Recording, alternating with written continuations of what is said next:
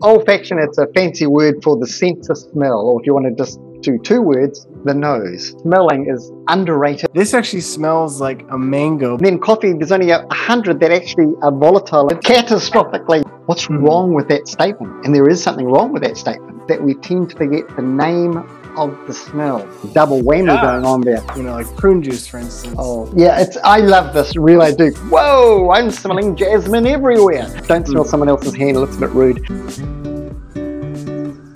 Cat's on the board, oh no. Welcome to Bean Stuff.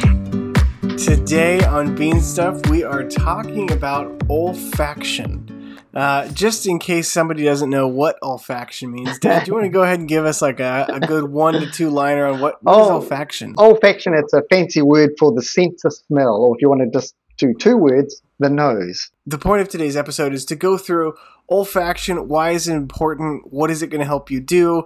And how does it help you with coffee? Do you want to take us through, Dad, just like the process of making a coffee and where you see olfaction coming into that? Oh, you would be surprised. The whole sense of the nose and smelling is underrated, if I could say that word, and we don't realize how much in actually understanding and thinking about what are we smelling, how much it will transform lots of things. But I'm thinking particularly of coffee. When you drink a cup of coffee or smell the cup of coffee, you're going to go, wow, it just enhances the whole experience, and it's wonderful.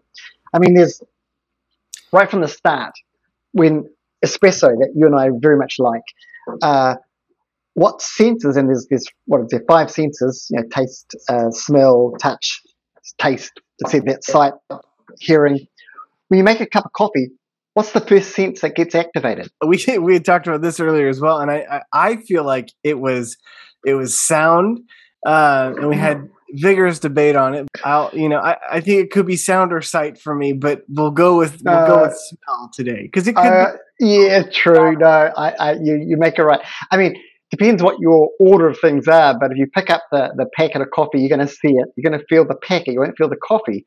But what happens is when you pick up the packet, usually you probably do it on purpose. You squeeze the packet, and out comes through the one-way valve the smell of the coffee, and you go, whoa, this is going to be a good time. And then, I mean, there's so many parts to this. You go into the grinder again, you hear the grinder, it depends how loud your grinder is, but you smell it. That's one of my favorite parts, is you grind it, you take it, whatever you're going to put it into the espresso, into the portafilter, and you smell this coffee and think, this is, again, going to be a good coffee. I mean, you can go, the shot starts coming out and you see it, so the sight's involved, and you can't smell it so much at that point. Then you start steaming the milk if you're going to make a cappuccino or a flat white.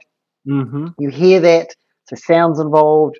And then it is surprising, even like as you start to pay attention, you can start to smell things. Yes, as the milk, even. Yeah, I've noticed recently. You and I have had discussions about milk recently, and maybe that's food for another podcast. But yes, it's interesting as you start to steam the milk and going through those processes, you can actually start to smell each one of those aspects of it, and it becomes a very unique part of that experience. Yeah, I mean, it is. You get all that gets into the cup, which you're touching. It's warm, so you're feeling that, but you're also smelling the cup, the aroma coming off the top there. And finally, of course, you get to the point of it all. You get to gustation, which is the sense of taste, which is not what we're talking about today, but that's the final product. Obviously, we're going over the tongue. It's interesting too, because as you lift something to your mouth, your nose is right above it's good. Yep. And it's almost impossible to not smell something before you consume it, unless you're going to be plugging your nose or doing something similar. In fact, I often tell people, plug your nose, and then you won't be able to describe the taste at all. All you can do is describe the feeling of it on your tongue. So it's amazing how much power the nose has over what we're consuming and how we're tasting, and also how we're just perceiving it in general. Yeah. I think you were saying something to the effect of coffee has a certain amount of odorants, and we have a certain amount of ability to receive that. There were some large numbers, if I remember. Oh, you're correct. I mean, there are large numbers involved, but I think there's like I read somewhere there's 10,000 different odorants, things that we could smell out there, um, uh, in coffee even, Yeah. but we only have receptors and that's a whole other topic of how does the smell coming into your nose connect to the brain, and how, lock and keyed, and then it goes up to the brain, and then there's a whole lot of who knows. But Yeah. but we only have 1,000 of those, and then coffee there's only 100 that actually are volatile. In other words, they actually start the aroma, they dissolve. In other words, they evaporate, and now we're down to 100 of those. But we can only actually, I believe, we can only perceive, if you're really good, 20 to 30. So Wow. there's not a lot we can perceive as such, but we can get very good at that 20 to 30. And most people may only think to call one or two, but Yeah. 20 to 30 is then becomes a big number. It starts to become important because you're really limited in what you can smell or pick out. And so there becomes more importance on training that the olfactory to make sure we're engaging as best as we can Yeah. with our smell, and then that also affects our taste, because obviously what we smell becomes a part of what we taste. I think you had a good quote from somebody, Johnson and Olson, 2003. They said something along the lines: in general, we all have a good odor memory. So the memory is good. There's nothing, we can perfectly remember a smell, and often you do. They go, oh, I remember smells like but a common problem is that we tend to forget the name of the smell.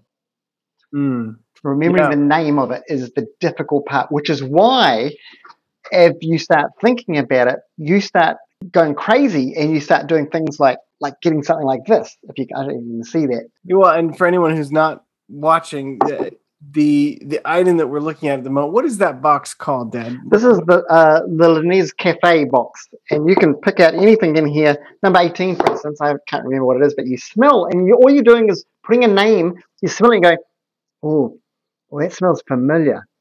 I think it's vanilla, and suddenly you've given it a name. I remember you going through the process when you were training to be certified as a Q grader. Right. You took that Linnaeus Cafe box, and for anybody who's not watching and who's listening instead, it's basically, not basically, it is a box, and it's got 6 different vials or little 36. Yep. You unscrew the lid, and each has a specific scent, and then on the bottle itself, it just has a number.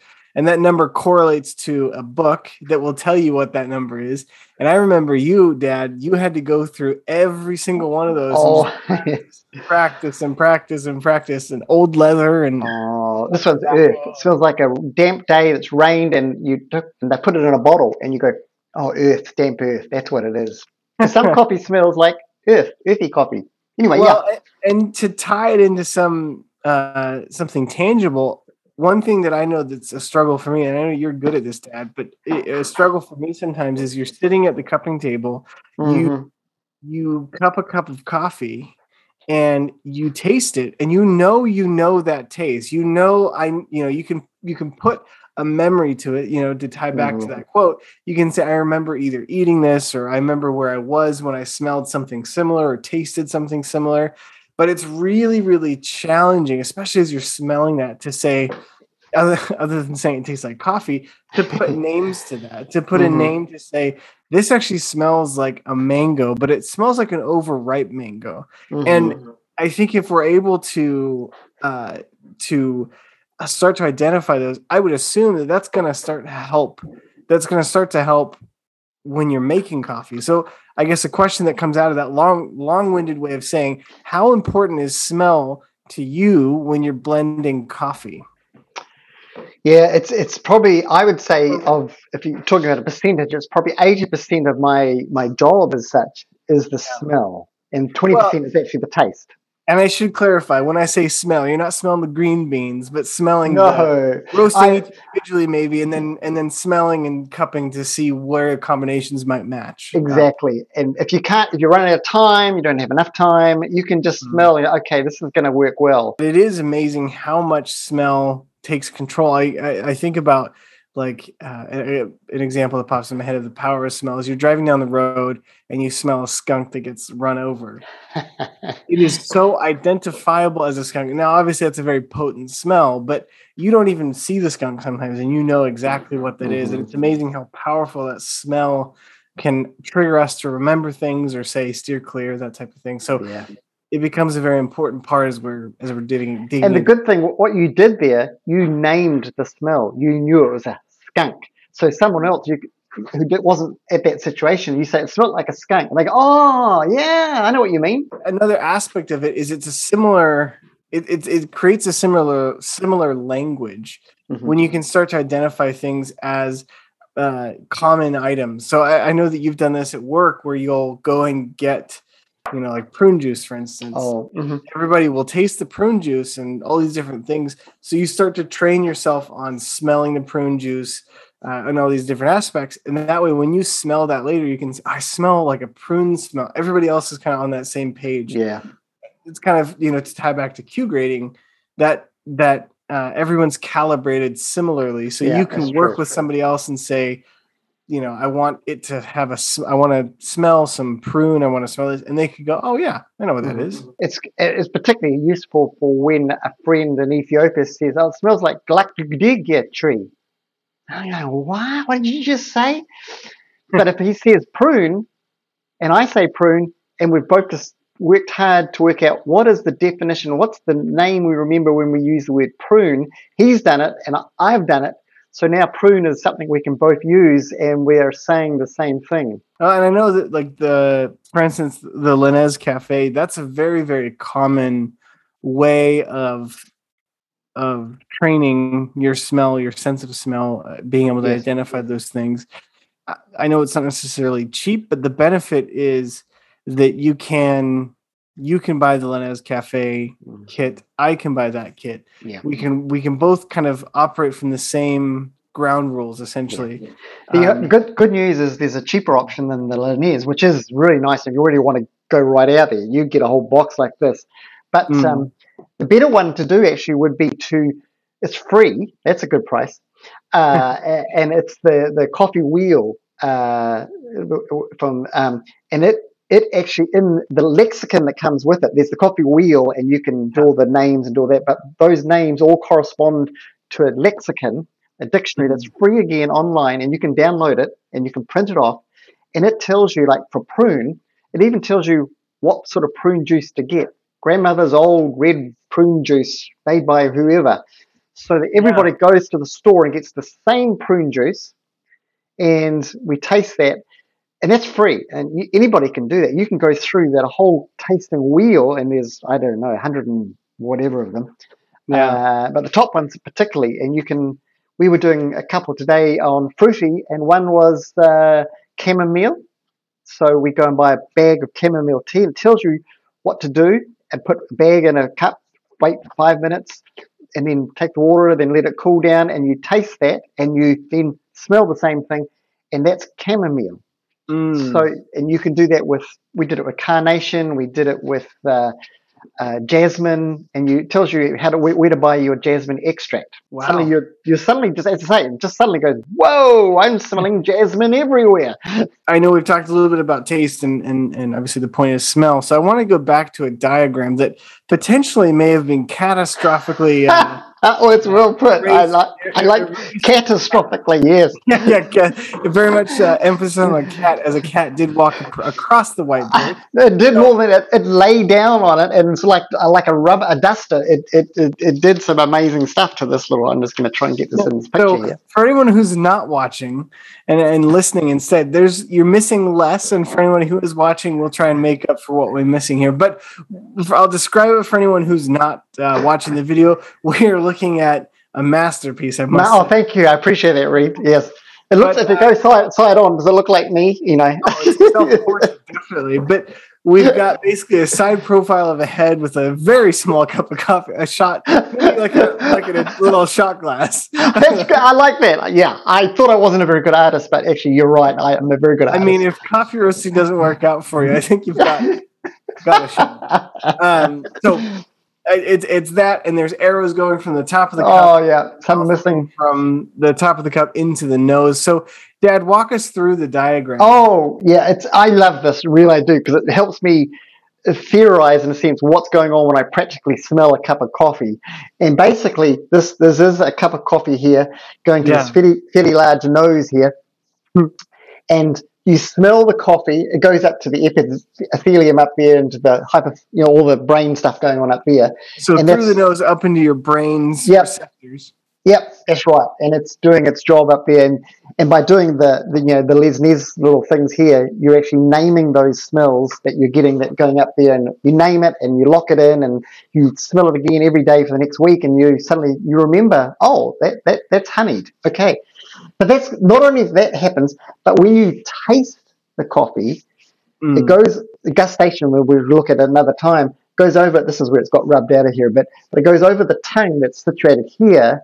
Yeah, but it's not the taste buds, which are important, but it's actually they call it retronasal, and it goes up here, back behind the head here, and goes up. Yep, and it goes exactly to the same spot. The nose, it goes directly, and then this retronasal, this is the orthonasal, and this is the retronasal, it goes up to the brain pretty quickly, and it becomes very succinct and easy to identify.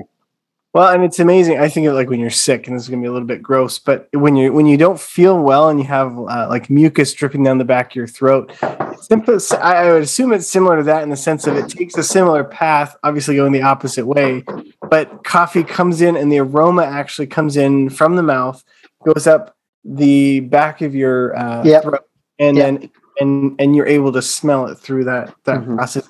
If you could bring the diagram back for just one more, yes, certainly, mate. For those of you who aren't watching, I'll describe it, but I do have a very, very quick question. Is the gentleman or the person who we have here today, are his eyes or his eye, is it shut? Or and for those, before you answer, it looks like a closed eyelid that's been stitched. Well, I don't know how to tell you this, really, but that's not an eye. Okay, that's actually the epithelium. I was trying. I didn't do it very well, obviously, because it goes up here, and these are the receptors here. They pick up the smell, and they get locked in, and it gets taken up into the brain. This is the front of the brain here, the underneath, above the palate here, and it goes up to the that's an epithelium, and that's the whole. That's what's going on there. So there is no eye here, although it does look like an eyelash. Gotcha. And that makes sense. The arrows are pointing to the stitched shut eyelash. But I think, I think it's important to understand being able to kind of build out that dictionary like we've been talking about. I smell this, I can identify it as this. I mean, I think about pairings that we have in other places, like, coffee and brownies go together really well. Yes, right? If I smell vanilla and I smell chocolate, in my head, those two things go together. Mm-hmm. I think if we can start to do that with coffee as well, being able to identify those things, you could smell, a blend or a single origin and say, I might mix this with this. And again, it doesn't give you a guarantee, but you might say, I'm going to mix this with this. Obviously, you need to cup and taste the acidity and body and those types of things too. But it can kind of give you some good points of reference to start creating some of those as well. And also maybe testing if there's defects. I would assume that might. Oh, true. Yeah, that would come into it. And if you you name a something, you call it whatever you're going to call it. You call it caramel. You smelt caramel, and you liked it. You can start looking for coffee labels that have the word caramel on it.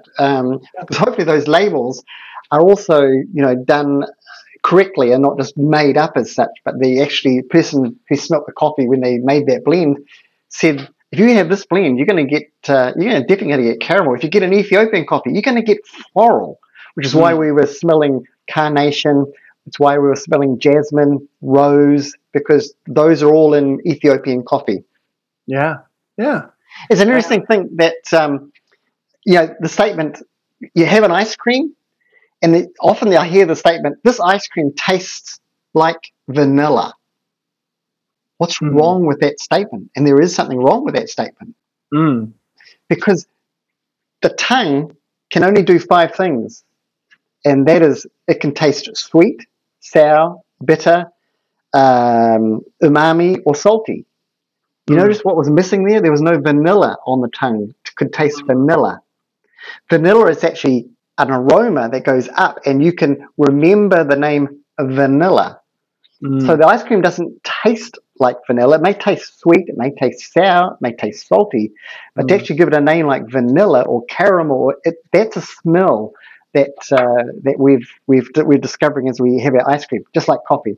Interesting. So as a takeaway from today, yes, if somebody wanted to start down the path of increasing their ability when it comes to taste, when it comes to smell, what's one small step I can take tomorrow to start down that path? Not necessarily going out and buying Linez Cafe, but or even downloading the coffee wheel and lexicon, that because you're still going to go and buy. I would do simple things like getting some foods, typical foods, a banana, an apple, some fruits, if you want to do just fruits and chocolate, whatever it is, and cover them up. Get a friend to help you do this, perhaps, and you close your eyes and you smell, and you identify, oh, that's a banana, that's easy.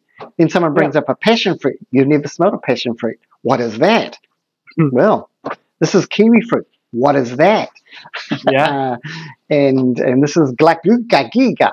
What is that? I mean, you start learning these words of what that smell actually tastes like. The other thing I would suggest, another practical aspect, so just get some foods and just start thinking about what you're smelling around you. Another thing, when you cup coffee, for instance, smell the coffee when it's just ground, there's no water on it yet. Smell that coffee. Try and name it. Try and sort of put some notes on that. And as you smell it, breathe through your mouth as well as your nose. So you're getting the nose, that 80% part, and the retronasal goes back and goes up as well. So you get a sort of a double whammy going on there. That's a really good tip. I would say that's I want to put a little bow around that one, because that's brilliant. The other thing, and I know I interrupted you, so I apologize if we're missing out on some gold. The other thing I would say is, whether it's wet or it's dry and you're smelling coffee, one tip that you have given me, and it may have been from somebody else, but what tip you've given me that's been very, very helpful is take a sniff, smell what you can, and then smell the back of your hand. Oh, that's right. Yeah, very good idea. That idea of neutralizing your sense of smell, so you can go back to it and smell those differences. Yes. That's a very good thing to do. And I would say that smelling the back of hand, don't smell someone else's hand, it looks a bit rude, but smell your area and give yourself up to 15 seconds. Don't rush it, because when you smell, you've got 1 to 2 seconds, and at that point, the epithelium I was talking about gets overloaded. The receptors can't take any more smell. So give yourself 15 seconds and then come back and smell it again. And actually, you'll find the second time even more so. You're more concentrated. You've got some aromas going on there. You smell it one more time now in the cup, and wow, it suddenly becomes like the light comes on. You go, I know what this is. Thank you so much for listening this week, and we look forward to the next episode.